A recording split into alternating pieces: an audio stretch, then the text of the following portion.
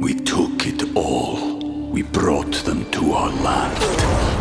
An endless night, ember hot and icy cold.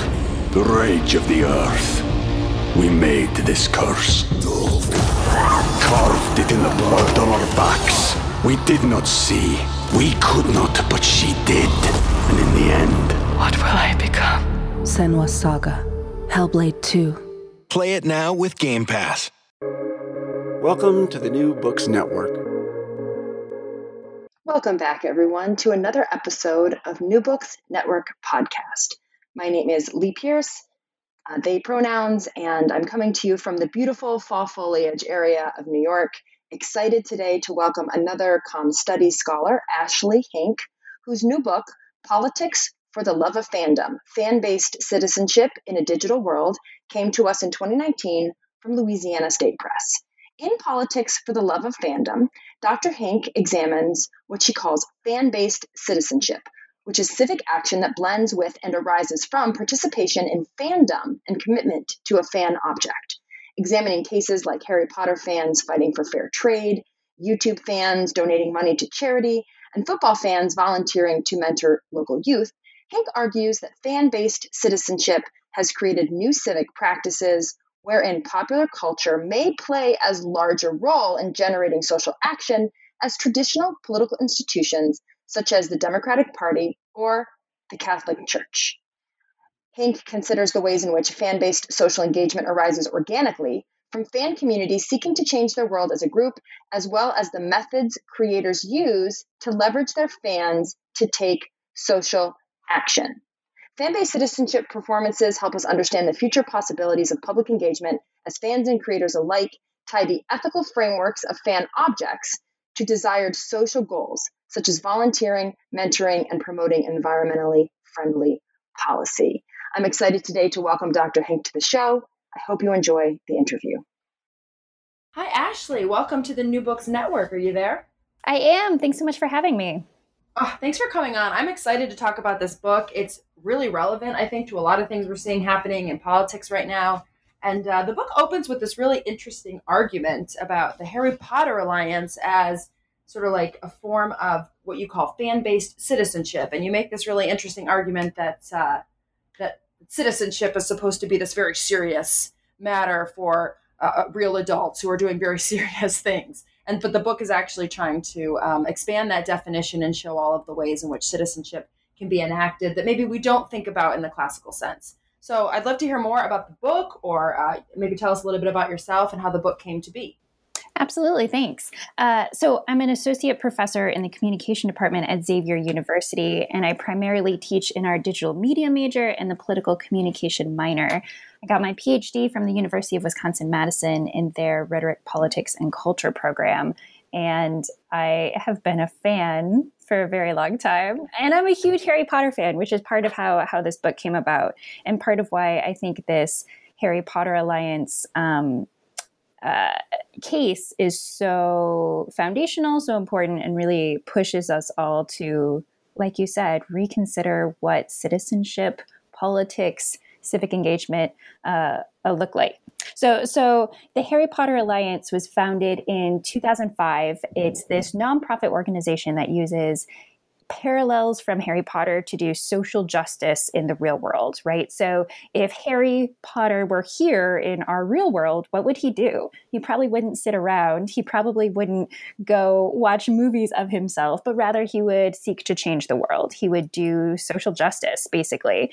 And so it's this real call to action to be Harry for our real world, to embody his values and embody his ethics, and certainly not just Harry, but all of the values and ethics in the books. And so since 2005, this nonprofit organization has been running campaigns that do exactly that. They have run petitions, they have run phone banking, they've run boycotts, they raise money for charity. All of that is part of their kind of civic action repertoire that helps shape our maybe civic culture, the world that we live in today. And in addition to those campaigns, they have chapters, local chapters around the world. So this isn't just a kind of national or international charity that maybe is distant from its participants, but they have local groups all around the world doing their own campaigns and participating in the bigger campaigns as well. So I was in college when my best friend sent me the very first podcast that the Harry Potter Alliance did. And I was just so taken right away. I was a huge Harry Potter fan. My best friend had been taking me to all of the Harry Potter conventions. We hosted a Wizard Rock band at our house. We had a house concert with, so Wizard Rock is music about Harry Potter. We were just having a blast. And as soon as I started listening to this podcast, I knew I was just really moved. And I knew that if this was powerful for me, it was probably powerful for other people as well. And certainly that is borne out. The Harry Potter Alliance has found an audience of millions of Harry Potter fans, and they've been running strong since 2005, right? This isn't just a fluke, but rather a really long-term engagement strategy across cohorts of people, across generations, right? In 2005, we're looking at a very different group of perhaps Harry Potter fans, or a very different group of very different generation, right? I was a millennial, and yet they're still finding huge amounts of support, huge amounts of participants today. So I was really motivated to figure out what was going on, and to figure out if they were the only one. And certainly in this book, I come to the conclusion that they aren't the only one, that this is not just tied to Harry Potter. This is not just tied to millennials or Gen Z. This is a strategy that we see in other fan communities as well, and a strategy that's increasingly taken up by politicians. So I find that fandom matters to our civic actions, that rather our values and beliefs come from the communities and institutions we're a part of, right? We know that the neighborhood we grow up in affects our politics. We know that the church we're a member of affects our politics, that the union at work determines our politics. That's where our political values come from. They come from the communities we're a part of. And so fandom is just another one of those communities. So it makes sense that, of course, fandom would be meaningful for our civic actions. Of course, fandom would provide sources for our political values. Of course, we would begin to see fandom really exert pressure in the public sphere in really exciting ways.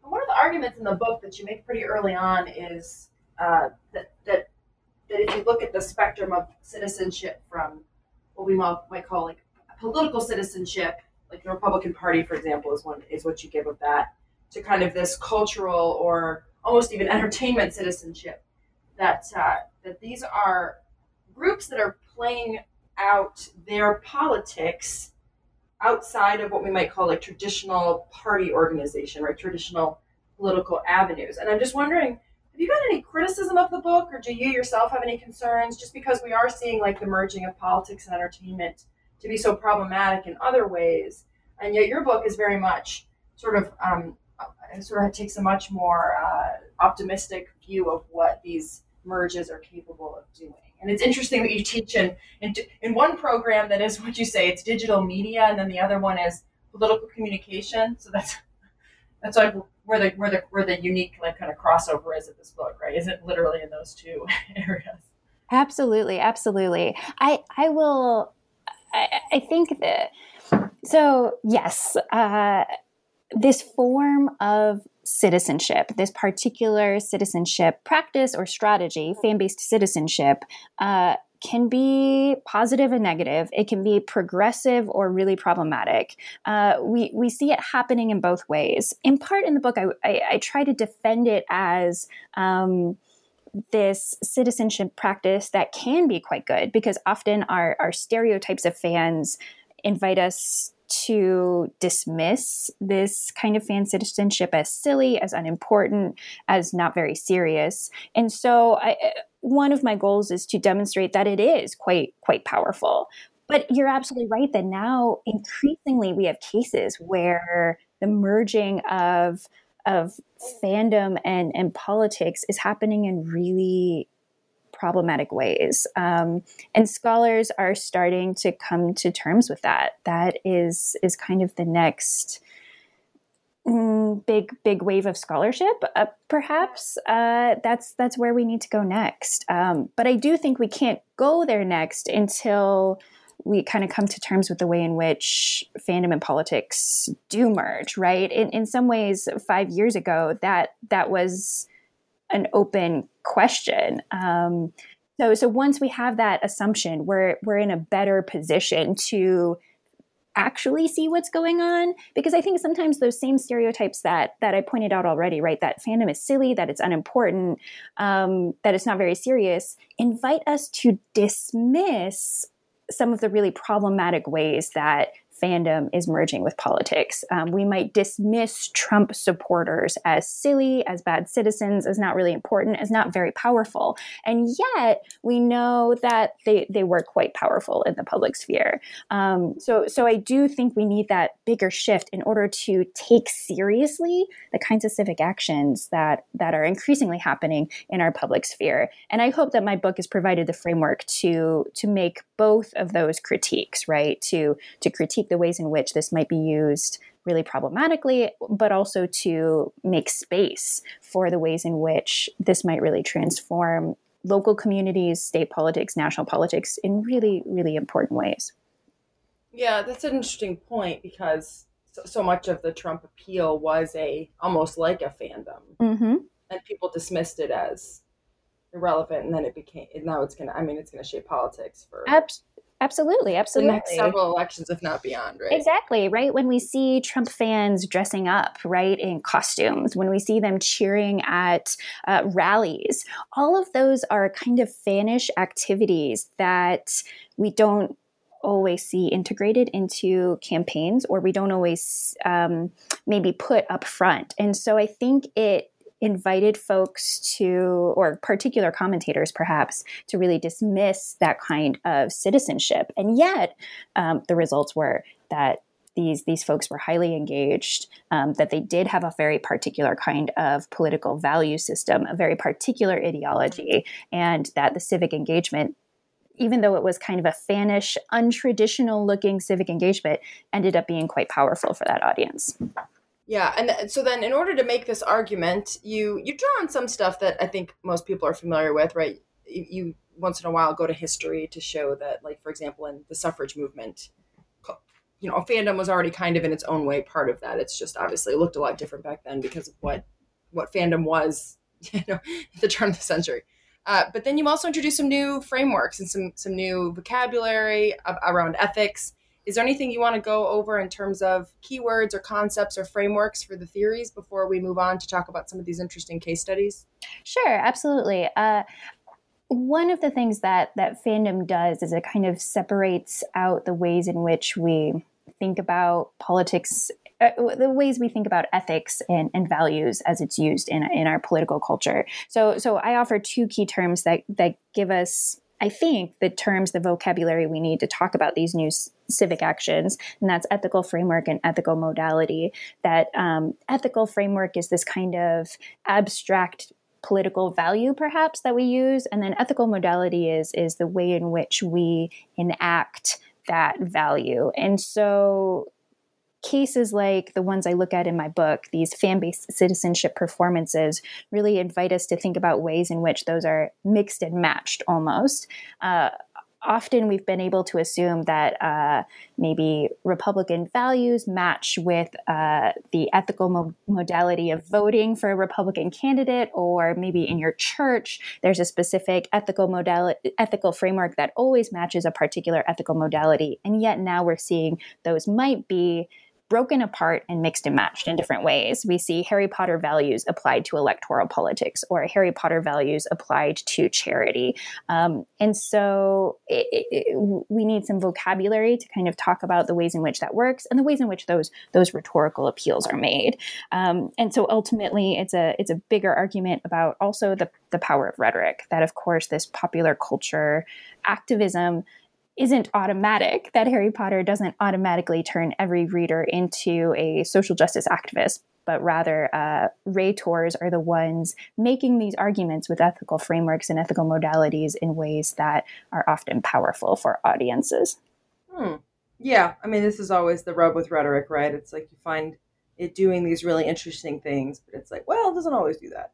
Absolutely. It's not predictive. People get very frustrated when I tell them that. It's just, that's the deal, right? It is. That's the deal. And people get frustrated too then when you throw pop culture into the mix. It's, well, if Harry Potter fans are doing this, was that inevitable? And it's, of course it wasn't inevitable. It was a particular group of fans that made those particular arguments, and it circulated in broad ways, and it shaped the culture. And it's this real kind of waterfall effect. The fan culture was ripe for this kind of activism, and not all fan cultures are, that there's a great variation. But it's hard to always leave open that possibility, but it doesn't have to be this way. Fans can always create change. Fans can always create change. Rhetoric is powerful. Yeah, that's a good takeaways. So in terms of examples, you have a couple of really different, interesting examples, but I really like this this nerd fighteria, which it was like white women, but they were all sexually diverse, advocating for social change. So I don't know if you want to start there or if you have a favorite example, but I really thought the nerd fighteria was really fascinating. Absolutely. So this Nerd Fighteria fandom is an online community centered around the Vlogbrothers YouTube channel. That's John Green and Hank Green. John Green is the young adult author that we might know from things like The Fault in Our Stars. Hank Green has written a few books lately as well, and has really taken a kind of leadership role in a lot of online YouTube kinds of communities.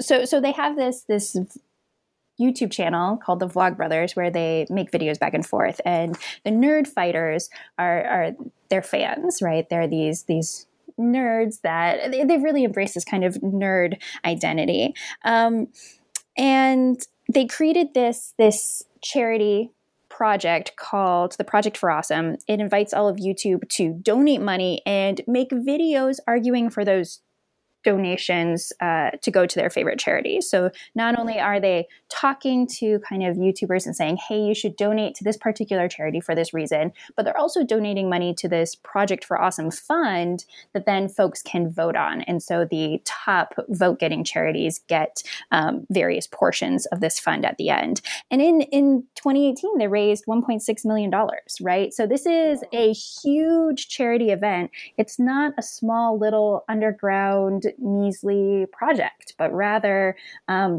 raising millions of dollars each year. Really, really significant. So for me, it seemed like a really interesting example of this fan-based citizenship, because they're raising money for charity completely within this fan culture framework.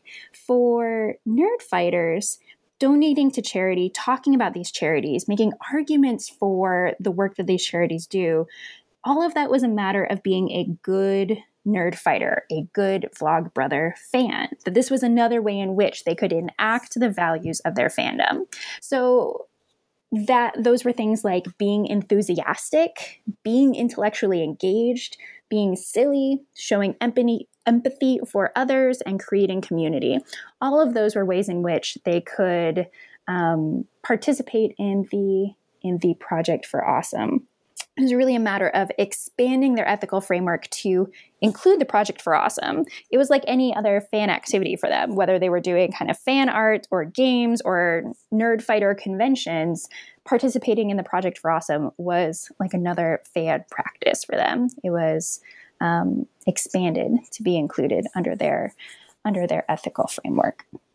And what's the research methodology then for this chapter? I don't know if it's different from your other ones, or how did you go about putting together, because you sort of allude to your methodology throughout the book, but there's never really because obviously you must have interviewed fans, or in this case, did you just watch a lot of videos? Were you already part of the culture, or did you find it because of the book? So can you tell me more about how this chapter sort of emerged through research? Absolutely. So for each of the chapters, the methodology was kind of split into two parts. One, I wanted to dig into the community, figure out their values, learn their fan practices, learn what it means to be a Harry Potter fan or a Nerdfighter fan or a Star Wars fan.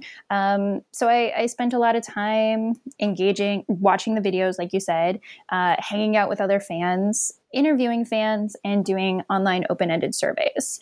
And so that was kind of how I learned about the online community. Then the second part was really the rhetorical part of each case study. It's now that I know the audience, now that I understand the context surrounding this particular civic action, how can we make sense of the rhetoric emerging from this online community? And so there I archived texts and engaged in rhetorical criticism. The methodology was a big kind of question mark that I had to kind of work my way through and figure out.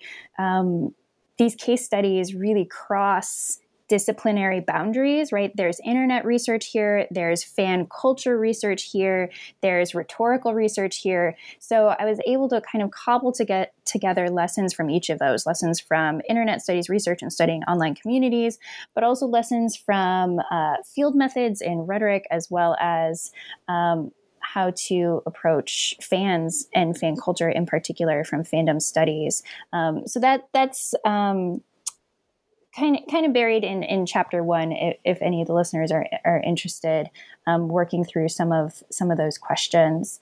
But ultimately, and the methodology is really interesting in this case because one of these vloggers, one of the brothers, actually had his own census. So you could I mean, I think it goes to strengthen your argument, right? That this fan culture is significant because they even have censuses. Right. I don't know what the plural is, of their people that you could then compare your results to. So in that sense, it strikes very much like a Gallup, a Gallup census or a Republican Party audit or something like that. So that was interesting that they actually had their own census, and then that you actually redid your own survey, which I found interesting because I would have just grabbed the data from the census, but you actually did your own survey and found some overlaps, but also some significant differences. Absolutely. I mean, some of that was motivated by the fact that I just had different questions. So I was interested in not only who was a member of that community, right? And you pointed out in this case, it was very much predominantly women, young teenage women who were diverse in their sexuality, but also quite white. And that so that told me kind of who I was reaching in my particular survey, right? I tried to post it in various fan places. I engaged in some snowball stapling, right? Handing it off to important people in the fan community to circulate. But I certainly can't claim that that's representative. I don't know for sure. And so Hank Green's census kind of helps us compare, gives us maybe a bigger sense of the fan community, because that's often the challenge with these online communities as well. It's hard to know who's here, what those general perceptions are, and what that looks like. But I was hoping that some online open-ended surveys combined with some interviews, combined with some rhetorical analysis would give us a pretty big picture. Even if it's maybe not always a perfect picture, it gives us a pretty good zoomed out look. Yeah, it's a really fascinating case study, and something I'd never heard about.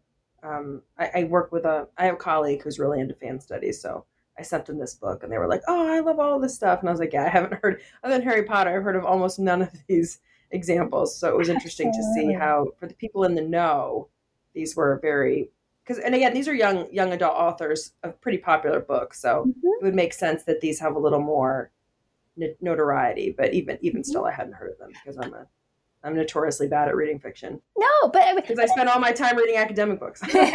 Absolutely, but I think you also point out a kind of an interesting both challenge, but also takeaway that these are really significant cases in which millions of fans are being engaged and they're raising millions of dollars, and yet they aren't necessarily talked about in in mainstream news or in all parts of our culture, that there's a sense in which they're really big and significant, but also underground. And I think that's a result in part of the internet. We've been able to develop these kind of niche communities. And so if you aren't a part of these communities, if you don't have a toe in geek fandom, if you don't have a toe in YouTube or Harry Potter, you haven't heard of these things. And yet that doesn't make them insignificant. That doesn't make them not powerful. They are absolutely huge, powerful, and significant for these groups of people. So, and as much as I'll say that, I will say too that we're starting to see broader news coverage of these events, and that brings a whole nother challenge. How do journalists make sense of these kind of unusual civic engagement performances, and yet totally typical, totally a key part of our public culture? These performances shouldn't be surprising at all, and yet we're kind of trying to come to terms with the ways in which these might look different. We took it all. We brought them to our land. An endless night, ember hot and icy cold. The rage of the earth. We made this curse. Carved it in the blood on our backs. We did not see. We could not, but she did. And in the end, What will I become? Senua's Saga. Hellblade 2. Play it now with Game Pass. Yeah, well, and I mean, this book was published in 2019, meaning you probably had pretty much most of it cemented by, 2017, 2018. So even in just the last couple of years, what we've seen with fan culture being such a huge, I think I read a survey somewhere, I can't find it. I've cited it 3 times, but I can't remember where I read it, about the rates of mental health issues and how they were during the pandemic and how much lower they were for people who had already created online fan cultures. Absolutely. They didn't have to suddenly make that shift to being on the internet. Makes sense, right? And then also when you see these things merge, like those people on TikTok who were buying all of those seats at Trump rallies and then so that they were empty, right? I mean, you've seen an explosion of this stuff just even in the last couple of years since the book was published. It's pretty, I've never seen a book that was this new and also had predicted so much of the following couple of years in some ways. Yeah, it's kind of unusual. I wasn't 100% sure that all of that would pan out in quite the same way, and yet it has. So I hope this is a call for folks to kind of take fandom seriously and to take these unusual looking civic actions seriously. I think we're going to need to. I think politicians are going to increasingly need to come to terms with this. It might not be weird if you get a letter from your constituent referencing Harry Potter, right? So we all kind of need to recognize these as really significant and legitimate civic actions. And just kind of taking us into one that maybe feels a little bit more familiar, at least in terms of the spectrum of more unique fan-based activism or politics to sort of something that maybe already fits into what we think of as a real traditional framework. You have this example of Greenpeace using Lego sets to talk about the danger of oil spills and advocate for Greenpeace is already a familiar organization, and they're using kind of like the power of social media, hashtags, that kind of thing, and then just this Lego infrastructure. So this is a really good example too, I think, for someone who maybe is a little hesitant to go like really like Harry Potter. But you have a range of them in here, and I think this one is definitely more to the end of the spectrum that feels more familiar, as opposed to Nerdfighteria, and the Harry Potter Alliance. They might feel a little bit more into the realm of the future, so to speak, for some people. Absolutely. It's a really interesting example. So in 2014, Greenpeace launched their campaign to save the Arctic. And one part of that campaign, one arm of that campaign, aimed to get Lego, the company, to end a promotional deal that they had with Shell Oil. So Greenpeace was trying to decrease Shell's advertising to children and maybe put a dent in their kind of respectability in general PR, right?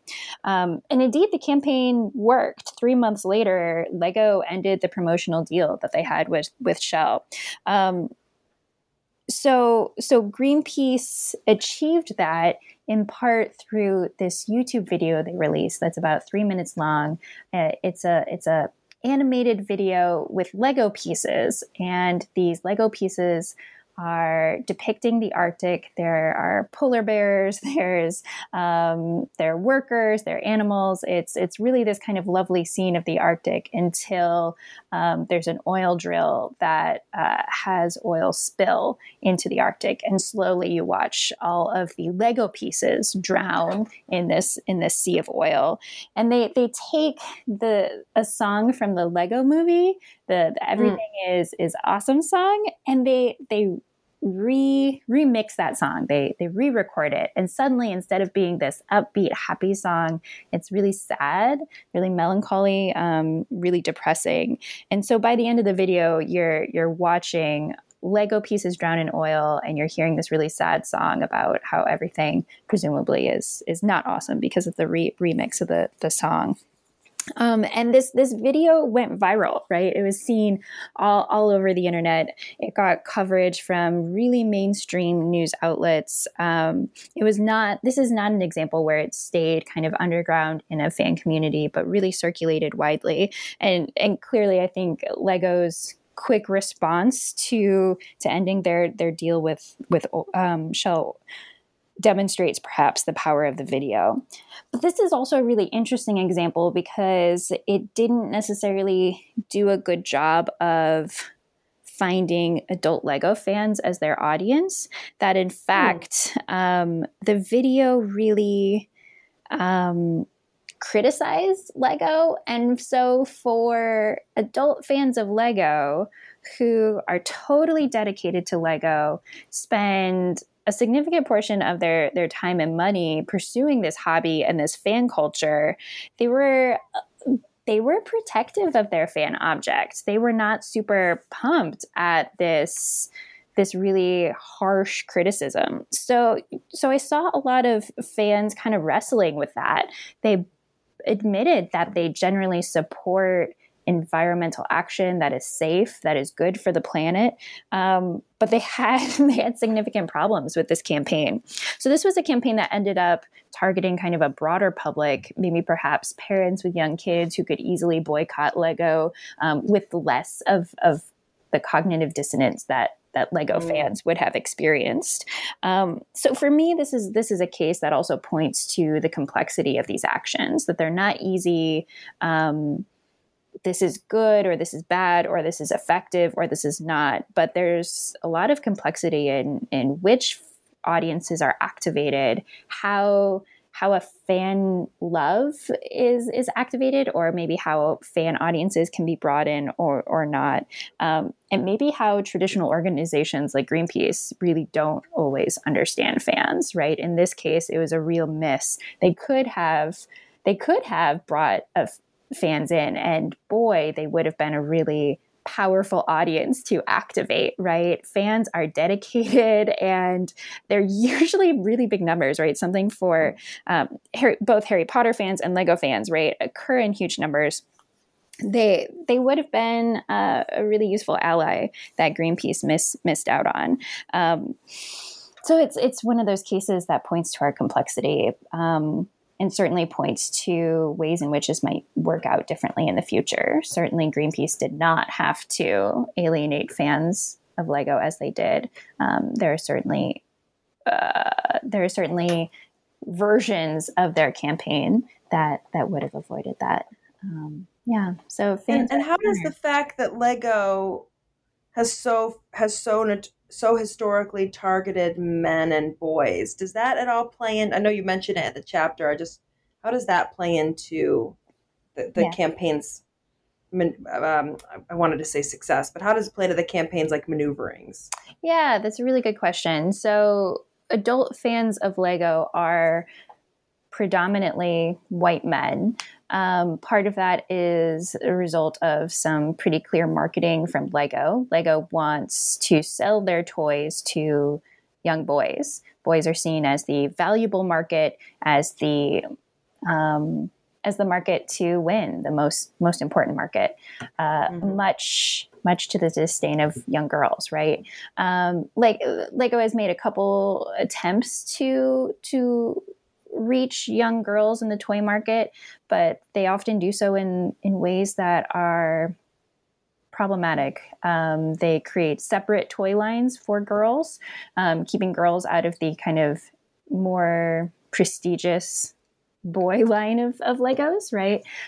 Instead of bringing girls into that. So their marketing continually reinforces this idea that Lego is for boys. And we see that in who grows up to be an adult Lego fan. It is very much men who kind of pull out their Lego sets from when they were kids. Maybe they pull them out to show to their own kids. Maybe they just pull them out to return to the hobby and find new communities, new activities as an adult Lego fan. Certainly we're seeing more women make their way into the fandom, and there are certainly some places of the fandom that are receptive to that, more receptive perhaps than other corners of the fandom. So I hope fans continue to push and do what maybe the Lego company is struggling to do. And I certainly hope that we continue to make room for women and non-binary folks in the Lego fandom. But we also know that STEM reinforces this view of Lego fans as mostly men, right? So if Lego is framed as a toy for people interested in engineering, in math, in science, we are pulling in all of the other stereotypes that are already so predominant in our culture about who gets to be an engineer, who gets to be an architect, who should be interested in those kinds of things. So there are a number of factors that kind of push men into Lego and push men into Lego fandom. But there are also some really important ways in which fans are pushing back against those. For the campaign, it was kind of I don't know that I saw any patterns in terms of that gendering. I worked with. I did some interviews with a number of adult fans of Lego, and kind of across the board, they were not impressed with Greenpeace's campaign. The maybe follow-up question then would be whether local communities or local groups of adult fans of Lego maybe do other kinds of civic engagement, and whether their particular makeup affects that. If there's a local group that is perhaps more open to women and non-binary folks, they might push for, I don't know, we might see particular kinds of campaigns. I'm not sure. In this case, it was really Greenpeace not engaging the fan culture at all. Greenpeace really kind of imagining, I think, either broad audiences, coverage on things like Good Morning America, and maybe parents buying Lego for their kids, or moms buying Lego for their kids. Yeah, and one of the things you point out, because there's a couple components. So this, and for the audience listening, this is a super complex chapter. So there are many layers to this book, including the way that Ashley names the strategies and ethical frameworks that individually take place in each of these case studies. And so just for the sake of not overwhelming, we miss a bunch of layers, but the downside to that is that sometimes you wind up with this kind of like simplistic conversation. But there's the plastic oil part, which I think in that case, I can understand why that fails, because I feel like if I'm playing with a bunch of toys that are my fan object, as you call them, and they are made of plastic, that somehow I know that a critique of the Shell Oil Company is not as simple as just discontinue the advertising relationship with Shell. I mean, it threatens a much more fundamental aspect of the relationship, because of everything I'm playing with is made out of an oil-based plastic, right? But then on the other side, you have this argument that I think accounts for more of the success of the campaign about how it's not just that they show the pieces drowning in oil, but also that you say that they framed Shell as a threat to creativity, which is sort of one of the core fundamental values of the Lego community. So I have the first part. That makes sense why they really needed to bring fans in on that, because clearly they just, poked way too much at the bear. But what about the threat to creativity? How did you see that playing out in the video? Yeah. And it's really interesting. I wish I knew more about whether Greenpeace was kind of falling backwards into this. But part of it was a connection to some of the values that were emerging from the Lego movie, which had just come out. And in the process, Greenpeace's video was really making an argument that Shell Oil threatened the values at the center of the Lego community. Those values were creativity, support, and public outreach. And so in the Lego community, folks build their own Lego creations. They don't necessarily follow directions that are given by the Lego Corporation, but reimagine new ways to put bricks together to create these really impressive creations. Sometimes they're the beautiful artworks. Sometimes they're really intricate, careful mechanical designs. Regardless, they're using these bricks to create really interesting things. And so fans look for ways in which these creations are particularly creative or impressive. They also look to support each other in this building process, to share ideas, to encourage, to enable folks to build new, really particularly interesting things. And then they engage in public outreach. And this might be perhaps an unexpected part of the Lego campaign, but they have these public exhibitions, which take these creations that adult fans of Legos make, they take them to the public. And this public outreach is a really key value of adult fans of Lego. They want to share the joy of Lego with other people. They want to share their creations with other people, and they want to talk with other folks as they look at these creations. So this Greenpeace video, in which really beautiful creation of Lego depicting the Arctic is just drowning in oil, all caused by Shell, really positions Shell as a threat to each of those values. It positions Shell as a threat to creativity, in which a build like that can't happen. Both support as well and public outreach. Seeing that oil take over the build, the mock in adult fans of Lego terms, frames it as a threat to what fans of Lego value most. And so in that sense, this video really almost made a strong argument to fans. It was positioned to really activate those fan values, but didn't quite succeed in the end. Yeah, no, this is a great chapter for the rhetoric, because it is so because we'll never know, right? We have no idea what, even with all the interviews, you could still never figure out, I don't think, resolutely what it is that made the campaign work and yet alienate so many people at the same time. Mm-hmm. It could be its own book. I mean, it's a really great case study. Was this one that you were already familiar with, or that you came across, and when you asked people to recommend? This was one I came across in part because it got really wide news coverage. So I found the Harry Potter case study because I'm a Harry Potter fan, and I was kind of inside that community.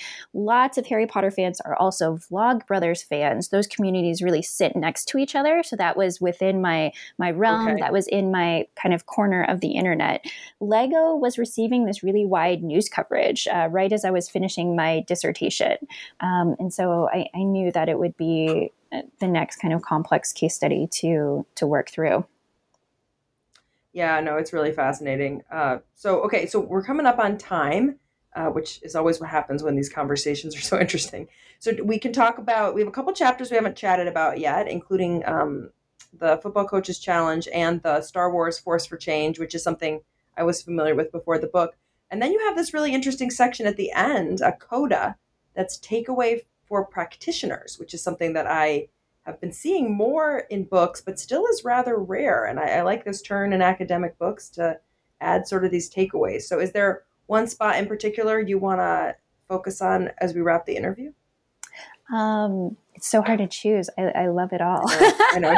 It's your book, right? I want to do all of it. Well, I mean, if you don't have a preference, I'm thinking we go to this coda just because it's unique, and I don't know that a lot of people have done it. All right, awesome. So basically, essentially, it's exactly what I said. It's a coda that comes after the conclusion of the book that is takeaways for practitioners, some of which we've already talked about, right? Greenpeace needing to bring in the fan community before just kind of assuming that their message would land because of their commitments to the environment, and not thinking about how that might come up against their nostalgia or their relationship to Legos.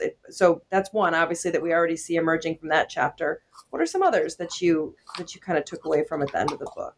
Yeah. One is that practitioners should take fans seriously. That fans shouldn't be dismissed, but rather fans are not weird, not loners, but rather truthfully really valuable audiences that you could or should connect with. And so the first step is kind of not laughing at fans, not dismissing fans, but taking them and their work seriously. For me, that is one of the key messages of the book, and one of my hopes that come out of this book, that folks can begin to take fans seriously. A couple others. One would be to know what ethical framework you're invoking. So especially if you're an organization who kind of says, oh, I think we could connect up with some of the stuff that we see happening in Harry Potter, you need to know all aspects of those Harry Potter ethical values to go in and make an off-the-hand connection, or to connect up to something that maybe you don't know how deep it goes, or the other connections that follow. That could be potentially dangerous. Instead, we live in a world in which popular culture is deep, complex, and fans do a lot of work to work through the ways in which pop culture is complex. And so for practitioners hoping to engage in this kind of work, I hope that they do deep research to understand the ways in which fans have come to interpret the particular political values of whatever the fan object is. Fans do a lot of work to take it in particular directions, and knowing what kind of lies beneath the surface is key. You know what's really interesting about this takeaway? I'm going to nerd out for a second in a different direction, but how much this sounds like Lacanian psychoanalysis. Okay. I don't know how much of that you read, but for like the love of the object always comes first, right? Absolutely. Is one of your lessons. I mean, it's got that very Lacanian attachment to the object, understand the drive. It's pretty interesting how much, if I had more time, I would love to just, you could almost write an article about the overlap here that you kind of wound up in from a different angle. So it's always cool when theories and frameworks run into each other, when someone, I don't think meant, there's no illusion anywhere in this book that was part of your way of thinking. So it's interesting that they are mutually supporting yourself. So what that leads me to think is maybe if these are your ethical takeaways and these are your frameworks, maybe this stuff isn't like that new after all. Mm-hmm. We might be seeing it play out in unfamiliar and new ways because, just because of the proliferation of technology and the change in like global societies. But fundamentally, I think some of these frameworks that you're advocating for have been around a long time. And it's just another way of reminding people that like rhetoric matters, right? And so people forget that you have to think about if your persuasive strategy is persuasive to the people you're chatting to, or whether it's just the thing you thought would work. And so you did that. Yep, absolutely. Absolutely. And maybe rhetoric becomes a little more challenging in a world in which our communities are just so fragmented or nichified, It right? probably does. It almost has to, right? Absolutely. I think that's true. Absolutely. Yeah, because and you make this argument too, you say, I wish I could find the quote. It's not about the ethical. Oh yeah. You say, for practitioners on the ground, that means being aware of the already established interpretations circulating and knowing which interpretations are popular and which ones are not, right? Which could be a challenge for somebody outside fan culture, because you may think the fan culture is about ABC, but that's because you're on the outside. But on the, like, if I had to guess what Doctor Who fan culture is without actually knowing, I bet I'd be wrong. Yeah. I bet I could guess, but I don't think I'd be right. But you have to know that that's that's the case, right? And it isn't like this is a guidebook to every single inside fan culture. I mean, people who want to know this stuff are going to have to work with the fan cultures if they want to get this right. And you say that the practitioners must invite fan citizens to see one ethical framework over all the other possible choices, requiring persuasion, argument, and invitation. Because that's the issue with the Lego, is that that they have to see one framework over other frameworks. And so what the campaign didn't think about is how they were activating frameworks that they didn't intend to activate, and those wind up competing with the one with the sort of like protect the environment framework. Absolutely, they wanted. Yeah, it's a really complex book. It's super interesting. Thanks.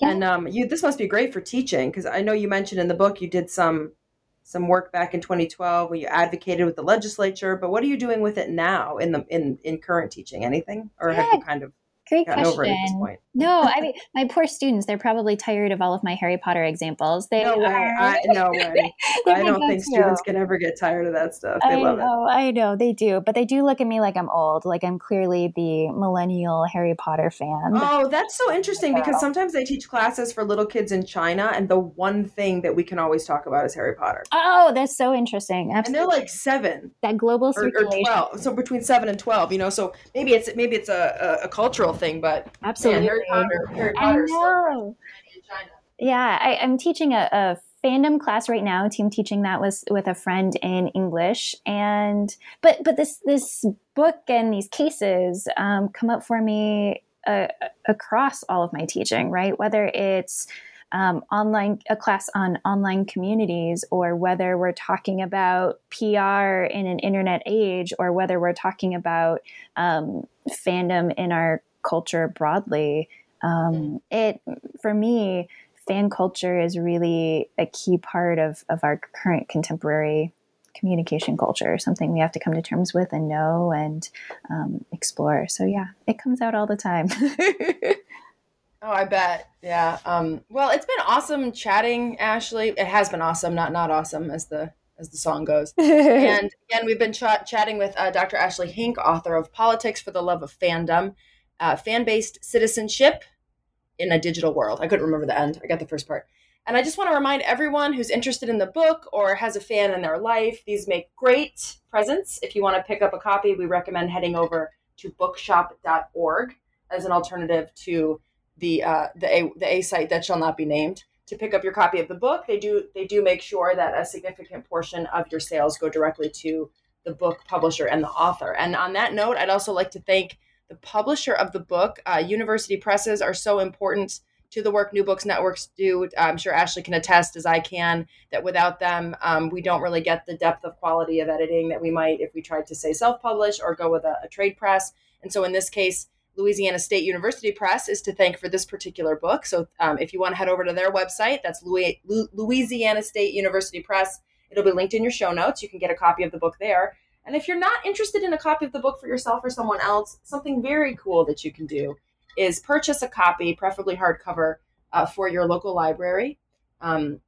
Public libraries, I can only imagine what it would be like for somebody without means to head into a local library and see this book on the shelf and get to learn about all the interesting academic and rhetorical ways that fan-based citizenship, things that are in their lives, are actually playing out at an intellectual level. I think that's an amazing thing to do for the public who don't have university libraries at their fingertips. And if that's not available, you can always request that your library or your university library pick up a copy so it's on the shelves for years to come. And so with that, that's my plug. Ashley, do you want to say anything else before we say goodbye, or maybe let us know what you're up to at the moment? I know you just started the semester, so that's probably heavy on the mind, but have you got another book coming up, or are you giving a talk at a conference anytime soon? That's a great question.